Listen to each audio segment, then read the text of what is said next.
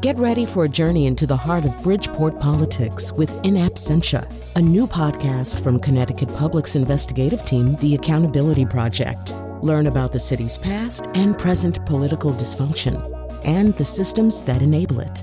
Tune in wherever you get your podcasts.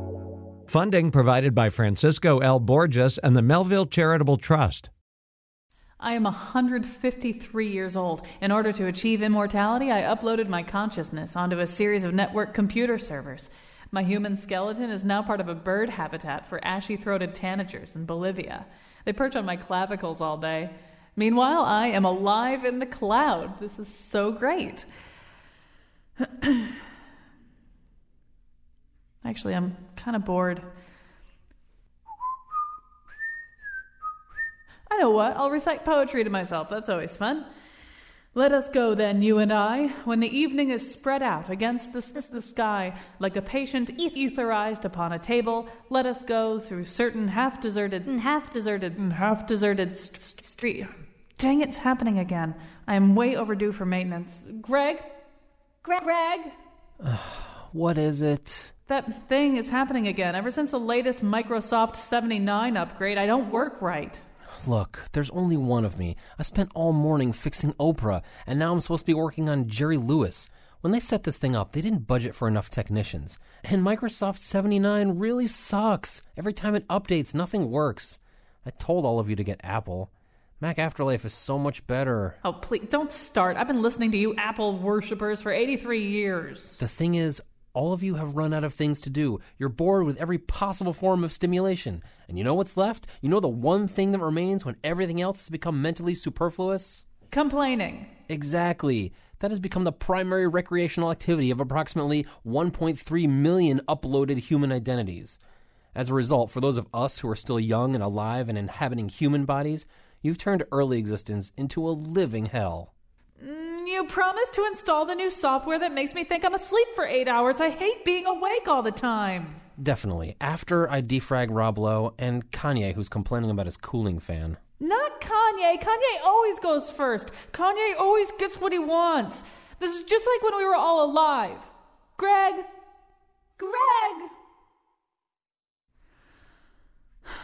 I should have been a pair of ragged claws scuttling across the floors of silent seas. Today's show is about our quest for immortality and some of the limitations we may encounter. And now... Man, it's happening again, isn't it? Greg! So that's a little parable about why you shouldn't have your consciousness unloaded unless you really have a really good maintenance plan. And that's the kind of thing people don't check. They don't look at the terms of service, and they don't check that. That's not the only kind of immortality or vast life extension. I mean, immortality is sort of the theme of our show today, although, in fact, we'll be looking at life extension that, maybe is not exactly equivalent to immortality at times, but might amount to many, many, many hundreds of years, maybe 1,000 years, 1,000 years during which you would look and feel, if you so chose, the way you looked and felt, or the way people looked and feel when they're 20 or 25 years old. We have that to talk about. Also, the broader questions of our quest for immortality. Why do we do it? Why do we want it? And do we really want it, or do we just think we want it? And then what would happen if we got it, or if we got something like it? What are the ethical considerations? Who else has an interest in our living for 800 years besides, us? All right, so, or an interest maybe against that. So before I wander around anymore, let me just introduce who's on the show today. Joining us from Berlin, Stephen Cave is a fellow of the Royal Society of Arts. He holds a Ph.D. in metaphysics from Cambridge and has worked as a diplomat for the Queen of England. Okay, I feel really underqualified right now. He's the author of Immortality, The Quest to Live Forever, and How It Drives Civilization. Joining us in studio, we never do this show without him, Wendell Wallach is a consultant ethicist and scholar at Yale Center for Bioethics, where he chairs the working research group on technology and ethics. His upcoming book, A Dangerous Master, How to Keep Technology from Slipping Beyond Our Control, will be out on May 12th, by which time it will be too late. No, I'm sure it's not too late by May 12th. And in just a second, we'll add also Aubrey de Grey. He's a leading expert on anti-aging medicine and technology, as well as the chief science officer for the SENS, and we'll tell you what SENS stands for, Research Foundation.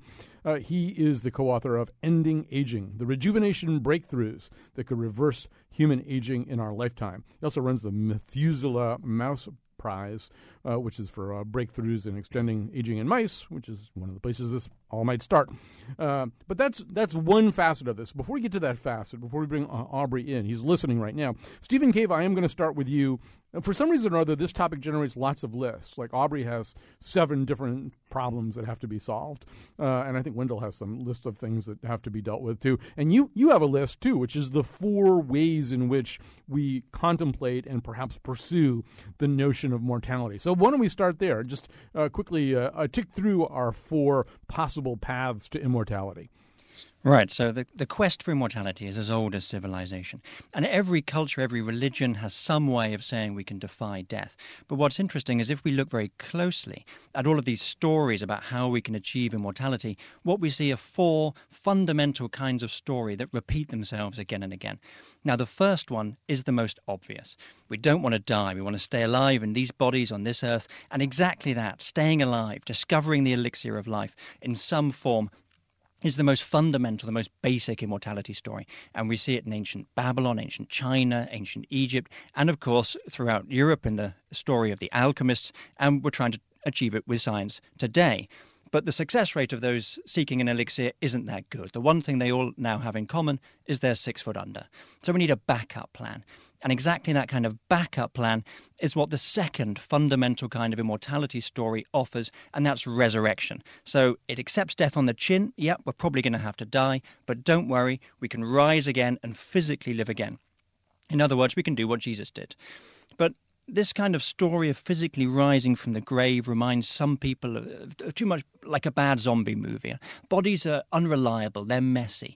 And so the alternative, the third fundamental kind of immortality story, is to leave the body behind and live on as a soul, something that by its nature is immortal and indestructible and can go off to heaven and live for eternity. But then there are skeptics about the existence of something like a soul. And so if you don't think you can live on as a body, you don't think you can live on as a soul, then what's the alternative? Well, the 4th fundamental kind of immortality story is legacy, living on through the echo that you leave in the world, whether through children or through great works of art, leaving your name somehow. But Woody Allen famously said he doesn't want to live on in the hearts of his countrymen, he wants to live on in his apartment. And of course, if you want to live on in your apartment, then that's the first immortality story, living forever. And so the circle is complete. I was going to actually trot out that very same Woody Allen quote. That's basically what Aubrey will be talking about, how to live on in your apartment. But Wendell, before we get to Aubrey, I mean, somewhere in there, in Stephen's list of 4, is that also that notion of you could leave your body behind but not continue on as a soul? You could just leave your body on behind and continue on. Well, you heard the intro, and there are lots of other scenarios, right? You ditch the body, you get a different body, you get a clone body, you get a clone brain, you get there's lots of different ways in which you could leave your body behind that don't really deal with the idea of the immortal soul. Exactly, and one of the big forms of immortality that has come up technologically is uploading your mind into a computer, which gives you both the chance of living in a robotic body and leaving behind these pesky organs that just decay and get diseases. Or when you live in this uploaded form, you could also live sort of like a soul in the far reaches of cyberspace, traveling through the networks of computers from one reality to another. So, Aubrey de Grey, let's talk about Stephen Cave's first scenario. You get to live on in your apartment. This is the research to which you have dedicated yourself and to your organization, and especially raising the money to maybe even have enough funding to catch up with what science can already do. Maybe let's begin even with the acronym SENS, S-E-N-S. Tell people what that stands for. It stands for Strategies for Engineered Negligible Senescence, which probably immediately explains why we don't bother to actually tell people that very much. It's got its roots in other terminology that people use who study the biology of aging, but basically it just talks about developing medicine so that one's state of health and therefore one's risk of dying anytime soon is independent of how long ago one was born, in contrast to today's situation where obviously one's risk of dying in the next year, shall we say, goes up by about 10% each year. And you do believe that you do. I don't know if we'll have time to go through all this kind of 7 fixes that essentially need to be made, but that it is possible to fix or to change these 7 conditions which cause people to die of old age. That's correct. Yes, it hasn't been foreseeable for very long. 20 years ago, for example, I would say that there were some very significant gaps in the underlying technologies that we had developed, such that it was not possible to come up with a concrete plan for implementing the repair of all of the important types of damage that accumulate in the body. But these days, as a result of advances in regenerative medicine and in many other areas of biology and biomedical research, we are not in that position anymore.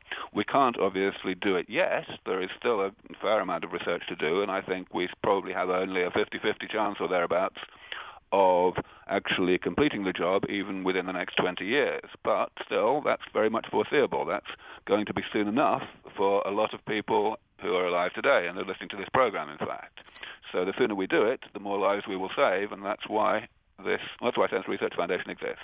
By the way, we'll make that available to you for a $200 pledge to public radio. You can then live for 1,000 years. But I mean, we're just not going to give it away to anybody listening to the radio, Aubrey.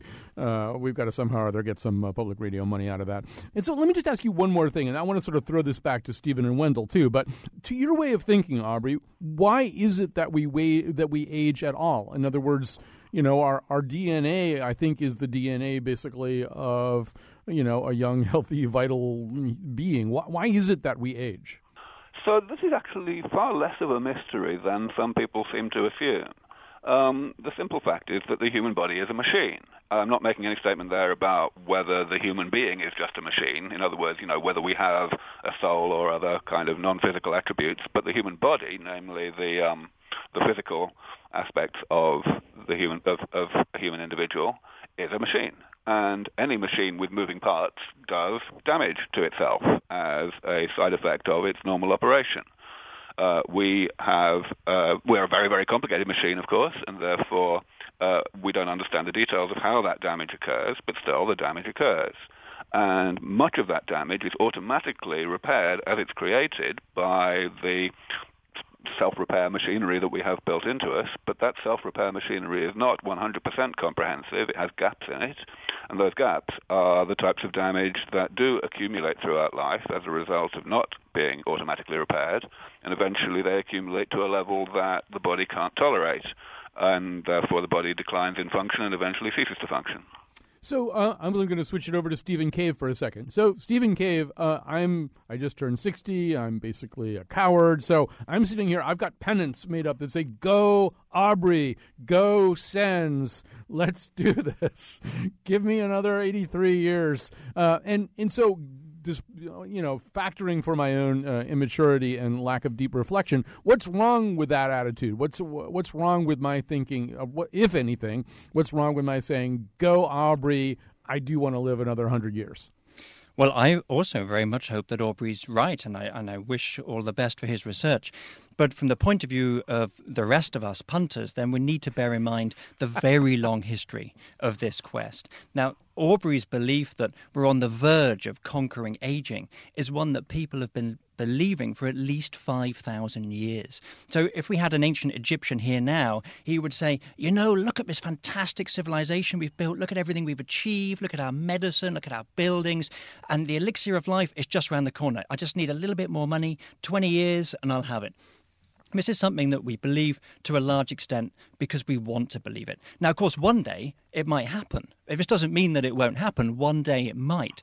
But for most of us, normal people, the question, should we believe this? Should we believe that we're the lucky generation who are really going to get the elixir of life? Well, actually, the odds are against. To live our lives as if, in fact, we're going to live forever because the elixir of life is about to be invented would be a mistake. Wendell, I want to go back to one of Aubrey's premises. It's actually, and we're going to bring up a term that you and I have used on this show before, technosolutionism. So here's the problem. The problem is the body is a machine. Like any machine, it doesn't last forever unless you do certain things to it. But if you do the right things to it, the machine will just keep working. How well does that resonate with you? Well, I don't know whether that's true or not. I don't think we fully understand even the machine, presuming we are just a machine well enough to know whether doing all the technological fixes will give us radical life extension. But the simple fact is that since the Industrial Revolution, our life expectancy doubled between 1850 and 2007 from 39 to 79. And it more or less continues to grow at 2 to 3 years every decade. So average life expectancy is growing. So that we're going to see no matter what. But what Aubrey is proposing is that we can make some radical leaps forward so that life is not just extended by 2 to 3 years every decade through scientific prowess, but it gets extended by 20, 30, 50, 60, perhaps much longer. And so, Aubrey, just to be clear, what you're talking about is not simply curing the diseases that most of us have to worry about, whether those are respiratory diseases or cancer or heart disease or Parkinson's or ALS, or not just about curing those diseases one by one. You're talking about an overall fix of the human body itself that kind of takes those diseases out of the equation? Well, first of all, I should mention that something went wrong, and I couldn't hear any of what Stephen said in response to your question before. We do have that so problem. Okay. If you come back to that, then let's worry about that later. But, yes, to answer your question, that's right, yes. The idea here is to treat aging as a coherent network of processes that are driven by the accumulation of molecular and cellular damage, and not to distinguish between the things that most people conventionally view as aging itself, as opposed to the things that they think of as specific diseases. The fact is, any disease, any phenomenon that is bad for us in old age and predominantly does not affect people who are young adults, that is a part of aging, one way or another, whether or not we choose to call it a disease. And we will never have a cure for diseases like Alzheimer's or atherosclerosis and so on that is of the same nature as the cures that we have for infectious diseases, because these diseases of old age, just like what people call aging itself, are simply side effects of the body's normal operation. They're side effects of being alive in the first place, and as such they can't be eliminated from the body at all without eliminating being alive in the first place, which would rather defeat the object. Aubrey, I am going to sort of take Stephen Cave's point and filter it through the exquisite mechanism of my own sensibilities and sort of state it back to you a different way. And I'll state it back to you as kind of a Pascal's wager. Because in a way, the implications of what Stephen is saying, I think, you may correct me on this, is, how should we live? Should we live as though we think we're probably going to die, which has been the case, for centuries and centuries. There have been lots of people who've talked over the years about, coming very close or breaking through very soon. But the reality is they're dead, and anybody who believed them is also dead. So should we live that way, as if we think, well, it's nice that Aubrey's working on that, and he's got a whole bunch of other people working on that, and it's great with the mice and all that kind of stuff, but we're going to die? Or should we really, does it make sense to get people thinking about this? Get somebody who's maybe 25, 30 years old right now thinking, oh, really, there's a probability, or at least a very strong possibility, that you could be one of the people who lives for 800 years. What's your response? My basic view here is that there are two things that someone needs to consider in reflecting on how they should live their life in relation to the possibility of great progress against aging. The first way, in terms of their own personal likelihood of making the cut, is that if they can do anything to make a difference, to the rate of progress, then they are increasing their own chances of making the cut. We don't know whether these therapies are going to be around in 20 years. We don't know whether they're going to be around in 100 years. But every step forward that we make in advancing biomedical technology of all sorts brings that date closer. We don't know whether it's going to be 100 years or not, but we don't need to know. And that brings me to the other point, because if one thinks not about oneself, but about the overall humanitarian value of this work, then one doesn't need to know how soon this is going to happen. If my work, for example, is bringing the defeat of aging forward from 100 years from now to only 99 years, then that's, broadly speaking, the same number of lives I'm saving and the same amount of suffering that I'm alleviating as if I were bringing it forward from 20 years to 19 years. It's different people's lives, but that's kind of okay. And that is what gets me out of bed in the morning. It's not the personal hope to benefit from this technology. I'm so interested in personally benefiting from this technology that it's really hard for me to see down the road. But I get the point that you're making, and I think it's an excellent one. Well, we need to take a break pretty soon here. But Stephen Cave, I think I'm going to come back to you for a second here before we do this, and because I think we need to sort of talk about the fundamental human nature of thinking about all of this and what you refer to as terror management theory. I have a dog, and he's 14 and a half years old. He's a fairly big dog. He's 14 and a half years old. So he's, kind of in his 90s, really, as a human being. And he's got a lot of different medical problems. And right now, I'm starting to have that conversation. At some point, I'm probably going to have to end his life for him. And I'm thinking about what that means to him and what it means to him to be alive and what it would mean to him to know that I was thinking about all this stuff. And the truth is, it probably doesn't, well, it definitely doesn't mean the same things to him because, in fact, we're probably the only animal that really can kind of think about the end of its existence the way we do, although there's some evidence from the field to indicate we might not be quite as unique as we think we are. But maybe you could just sort of say something about terror management theory, why it is that this is a pressing concern to humankind, given the fact that so far it's been 100% inevitable. That's right. We have these enormous brains, and these are our major survival asset. We have this very sophisticated sense of self and of the future, and this enables us to plan and to strategize, but they come with a curse, and that is the awareness of death. We look around and we see all living things die. It's probably going to happen to us too. And this realization, which happened some point in the evolution of our species, is terrifying. It's the end of all our hopes, all our dreams, a kind of personal apocalypse we all face. And as you say, most other animals almost certainly don't face this. So this is our curse. And how do we cope with it? Well, by telling ourselves stories that say death isn't what it seems, that we can somehow evade death, or death's really just the beginning or the entry to another world. And that's how we cope with this fear in our daily lives. And this is something that philosophers have speculated about for thousands of years. But now there are scientists who are researching the effect that the awareness of death has on our beliefs. And they've shown in over 400 experiments that whenever people are reminded of death, then they suddenly become much more willing to believe stories that tell them death isn't true. Now, this can be Christianity, for example. If you take some agnostics and remind them of the fact of death, they'll suddenly start believing in Jesus. But this might also be true of nationalism, for example, the idea that we can live on as part of a greater whole, or indeed the belief that science can cure aging or the problem of death for us. So the point is, we're believing these stories that promise very long and definitely long lives, not on the basis of the evidence, but because we very much want to believe them because we're terrified. I mean, Wendell, from a philosophical point of view, this almost does seem like a flaw, a maladaptive aspect of our species. It's like a tuna who's afraid of water. We are all going to die, and we are pretty much close. We're 100% mortal so far, and we're close to 100% averse to our mortality. Almost everybody dreads it. And it's sort of odd that we have this revulsion to this thing that's absolutely built into our fates. Well, it's not so odd in that it's probably a practical fact of who we are.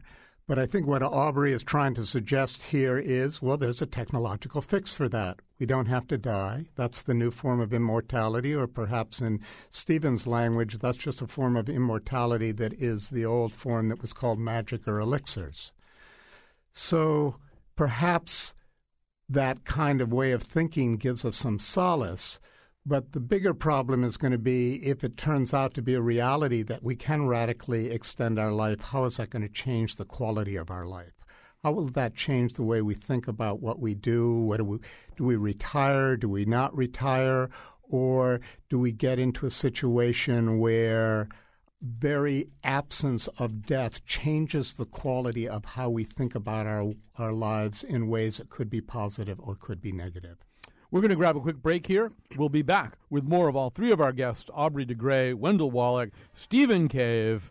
If you want to live forever, the first 100 people who pledge over $200 to WNPR will be allowed to live for 1,000 years. I actually really probably shouldn't say that. It's maybe an FCC violation. Maybe I just want to fly, want to live, but don't want to die. Maybe I just want to breathe. Maybe I just don't believe.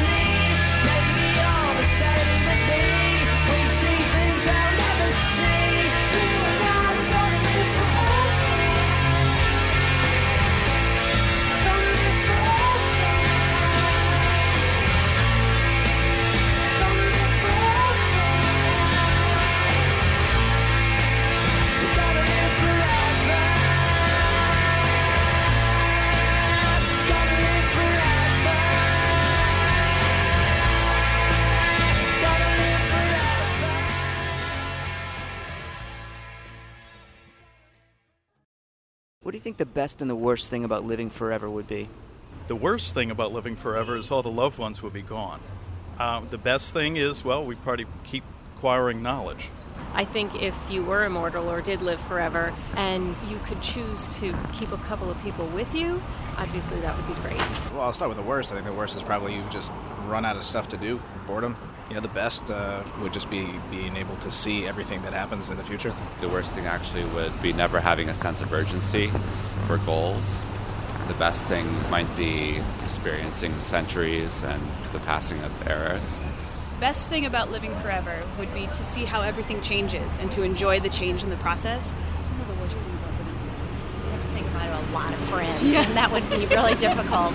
But you get to meet a lot of new people, so that would be an upside. So the constant resupply of new people to meet would be exciting. I don't know. I might lose my sense of urgency if I lived forever, And all the things I want to accomplish in my life right now that I have, this is it. So get it done. Instead of living forever and I could put this off for a little more. Don't put it off. Plus, how many wrinkles would you have if you lived forever? I mean, that could be ugly. I don't know. You need a lot of moisturizer. Absolutely. I like that. I need a lot of moisturizer. We should say with us today, Wendell Wallach in studio. He's a scholar at Yale's Center for Bioethics. His upcoming book is A Dangerous Master, How to Keep Technology from Slipping Beyond Our Control. Joining us from Berlin, Stephen Cave. His book, Immortality, The Quest to Live Forever and How It Drives Civilization. But I'm going to begin this segment with Aubrey de Grey, a leading expert on anti-aging medicine and technology, as well as the chief science officer of the SENS Research Foundation. He's the co-author of Ending Aging, the rejuvenation breakthroughs that could reverse human aging in our lifetime. Aubrey de Grey, let me see if I can ask kind of an umbrella question here. You've probably heard every argument against extreme life extension. There were some of them in the audio we just played. You run out of things to do. You get bored. Maybe the people who die, you experience their loss more keenly. We're going to talk also in this segment about just the impact on the earth. Can we sustain all these extra lives? What do we do with all these people? They're going to start to pile up. You've probably heard a dozen other anti-arguments that I'm not even thinking of right now. Does any of them resonate with you? Is there any argument against extreme life extension that gives you some pause? Absolutely not. All right. Let me tell you why. Let me expand. There are really three steps in coming to the conclusion that we definitely need to put as much effort as we can into solving this problem. The first step is to look at the specific concern that someone may have, whether it's overpopulation or boredom or dictators living forever or how we pay the pensions or whatever. The first thing to do is to look at that and ask, well, okay, is it plausible that the problem would actually occur? And people are very, very bad at that. For example, it's almost universal that people will get terribly worried about the idea that we would have too many people on the planet if we drastically reduce the death rate by eliminating aging. And they don't think about the speed at which the population would increase and the speed at which new technologies will come along to increase the carrying capacity of the planet by, for example, reducing our carbon footprint as a result of increased use of renewable energy, things like that.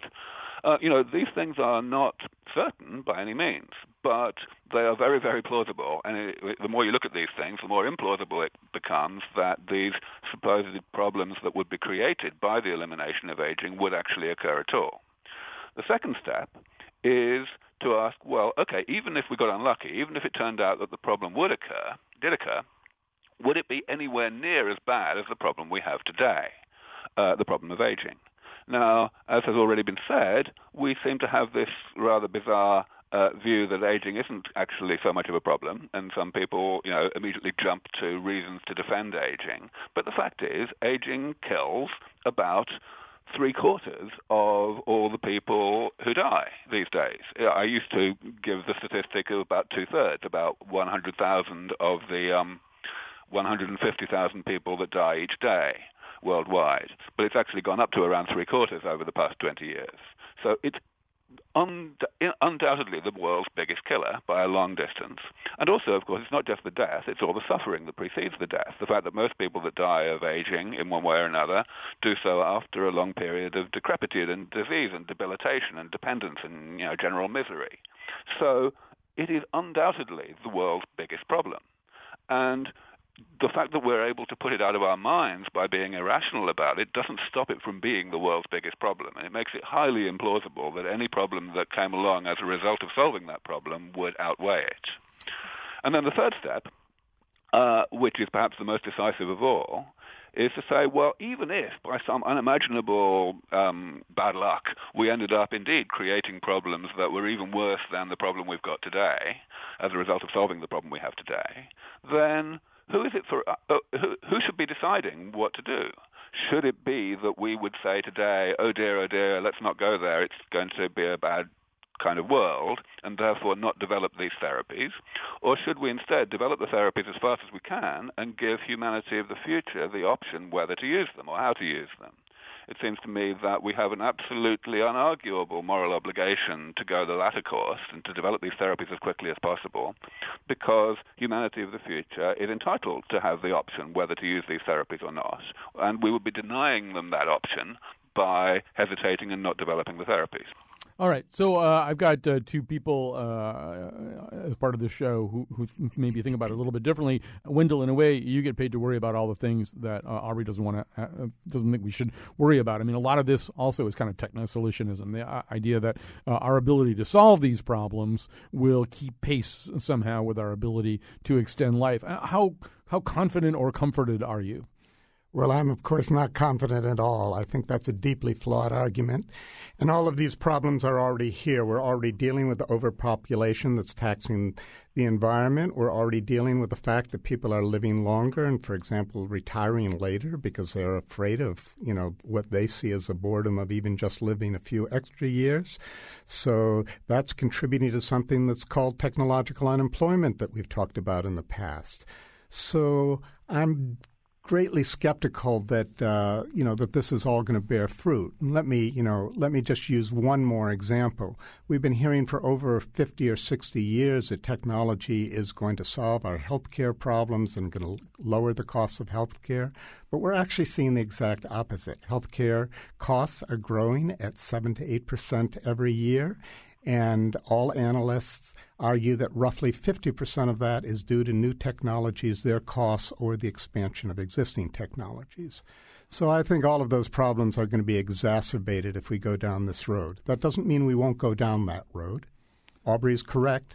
People are probably going to select, if they go along with his third option, living longer, but that doesn't mean we're not going to exacerbate these problems. Stephen Gave, I'm sure you have a number of responses to both the comments of Wendell and Aubrey, but let me just try to focus you first in one area, and then you can say whatever you want too. But in philosophy, sometimes we talk about the notion of having an interest. Who or what has an interest in what outcome? And when we talk about this particular topic, we often talk only about human beings, right? Do human beings have an interest in living longer? Is there any interest that human beings have that might prevail against that first interest? But obviously the planet and the other life forms on the planet may also have an interest in whether or not human beings live forever. And there even sometimes seem to be corrective measures that the entire biosphere may take. But one has to wonder whether anybody else besides human beings cares about this, and I'm using cares in quotation marks, and if so, whether there may be forces beyond our control that might limit us in some of these ways. Yeah, that's a very good point. When we're talking about immortality or radical life extension, what we're saying is we want the breakthrough. This particular generation of human beings, and at least those among these human beings who can afford it, want the technology that will allow us to live forever. Well, of course, no one's talking about all the other species on the planet. When Aubrey talks about saving lives, I don't suppose he wants to make elephants immortal. And even aside from other species, we're ignoring the rights of future generations. I mean, if we decide that we're it now, we are the generation of humans that are going to own this planet forever, then we're depriving all sorts of future people of even the possibility of existing. those of us who already have children might have to sign our own death warrant and get out the way for those we've had. But for those who decide that that's it, they're here to stay, then all other beings are pushed to the sidelines. All right, let's grab yet another break here, our final break. In the final section, I want to talk a little bit more about just the sort of the human consequences of living forever, how it might change the way we think about the lives that we lead. And Wendell, Stephen, and Aubrey will all be back for that.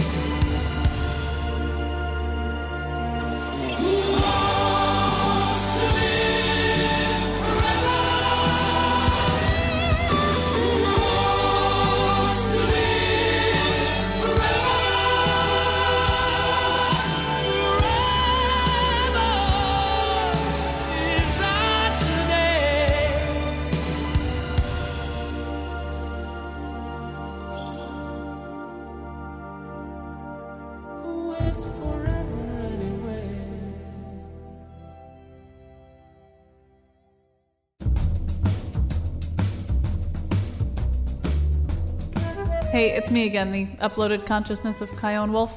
Do you remember? One of the painters left his half-finished lunch right in front of my optic sensor array. Hey! I don't want to have to stare at that all afternoon. Hello? I give up. Today's show was produced by Josh Nalea, Betsy Kaplan, and me, with help from our interns, Colleen Mason and Nia Tyler. Greg Hill Appeared in the intro and tweets for us at WNPR Colin. Kitty Tolarski is our executive producer. The part of Curry was played by Hal. Hey, Greg, I think it's happening again. For articles, show pages, and heartwarming videos of the Faith Middleton Show staff clones prior to organ harvesting, visit our website, www.unpr.org. And now. Back. Greg! All right, we're back. And we're talking about immortality or radical life extension.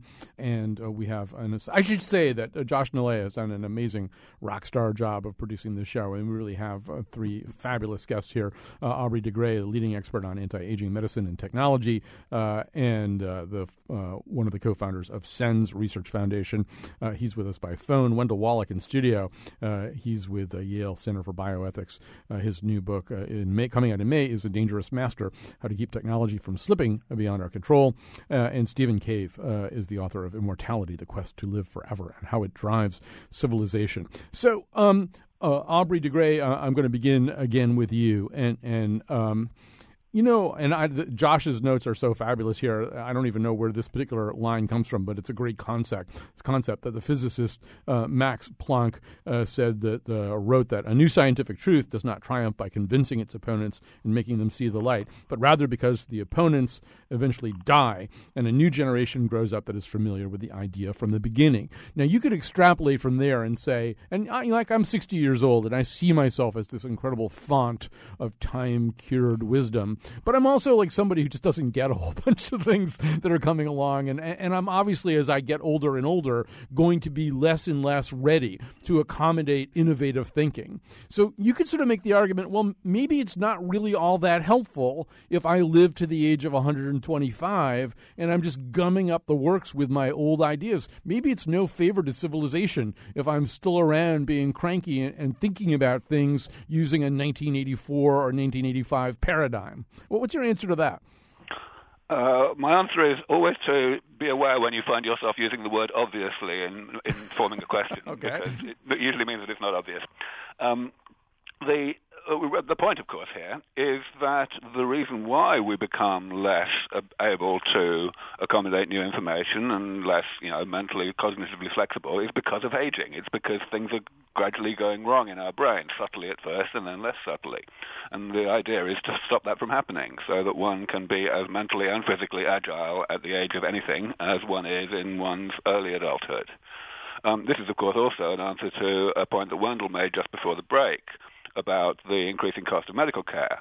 Of course, the cost of medical care is increasing because at the moment all we have is high-tech, very expensive medicine for the diseases and disabilities of old age that doesn't work. It only very modestly postpones the ill health of old age, which means that we end up spending the money we would have spent anyway with less high-tech medicine, as well as the money on the new medicine.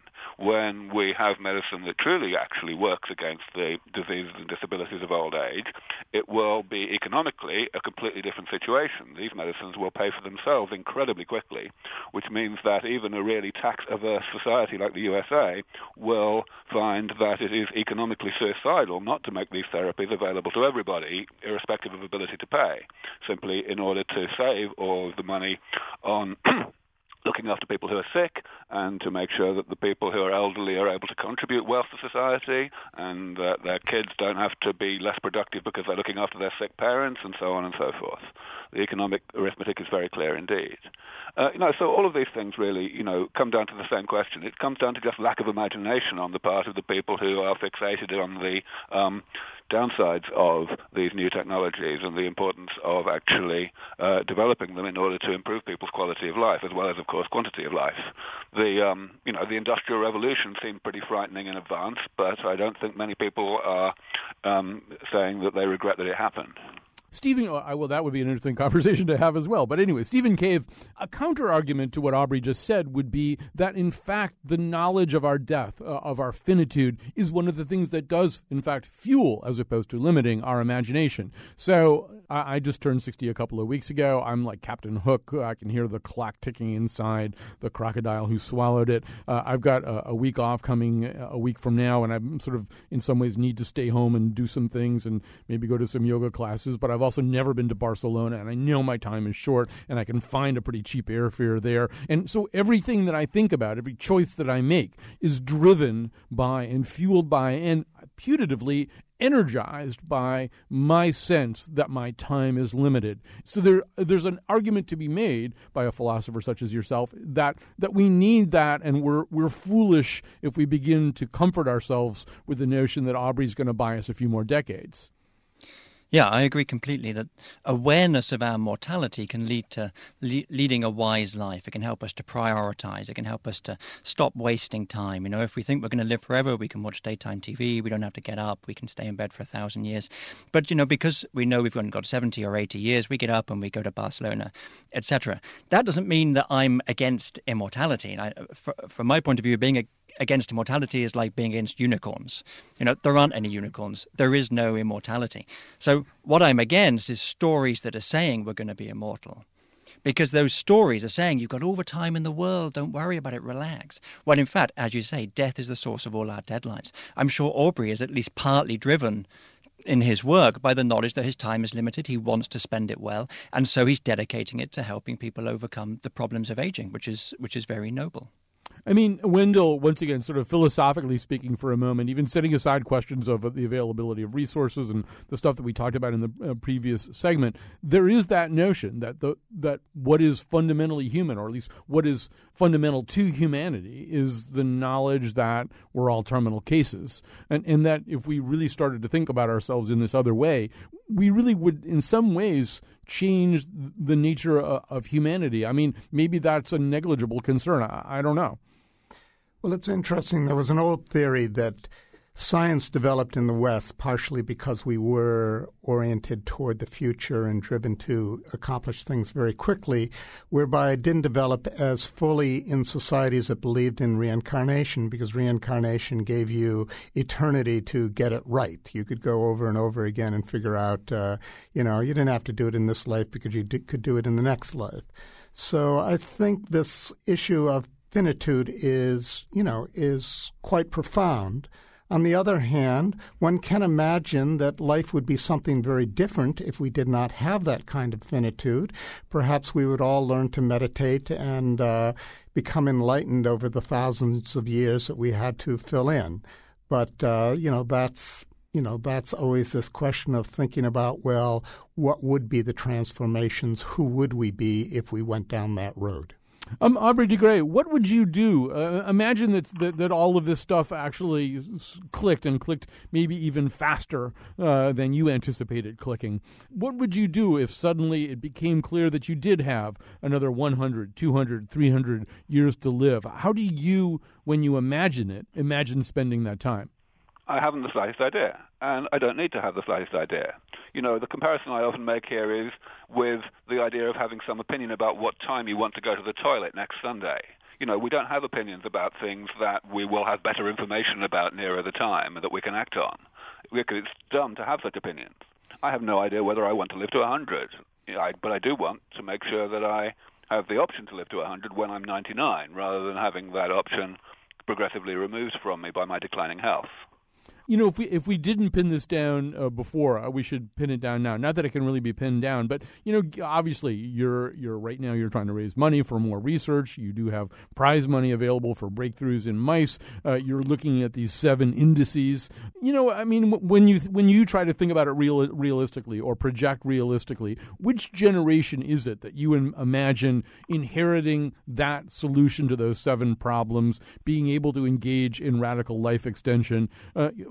Who is it what age is the person now who's going to get to do that? There are 2 ways to answer that question. One could ask, how old today is the first person who's going to benefit from all this?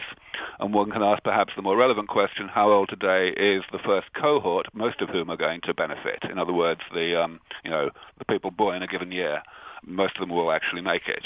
I would say the answer to the first question, as a 50-50 guess, is about 60.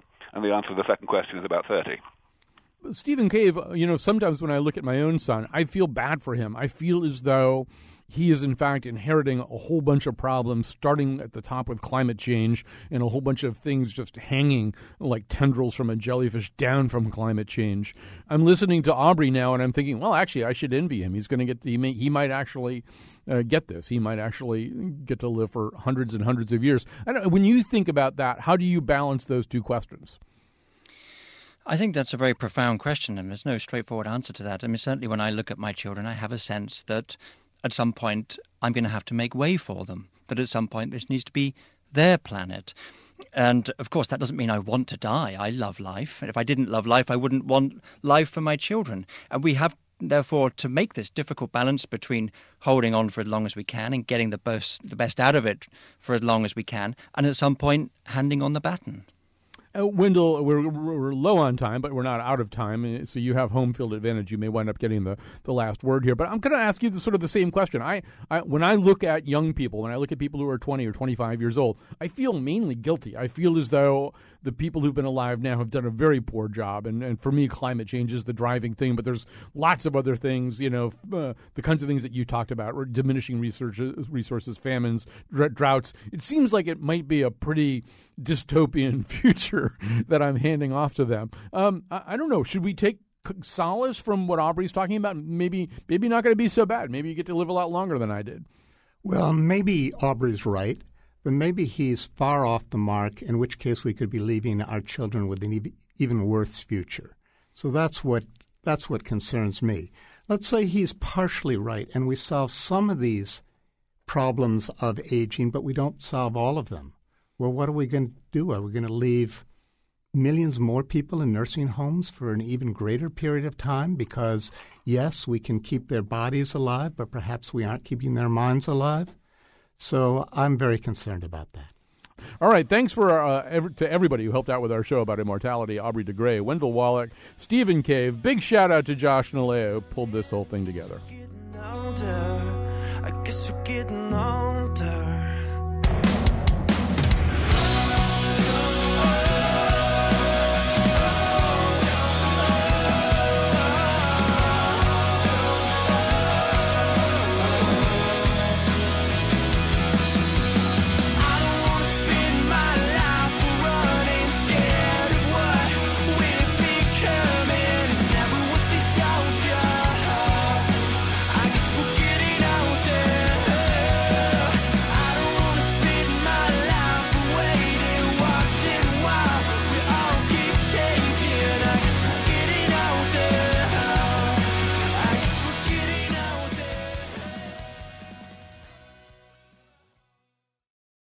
I'm Kyone Wolf. Oh, thank you, Greg. You fixed my uploaded consciousness.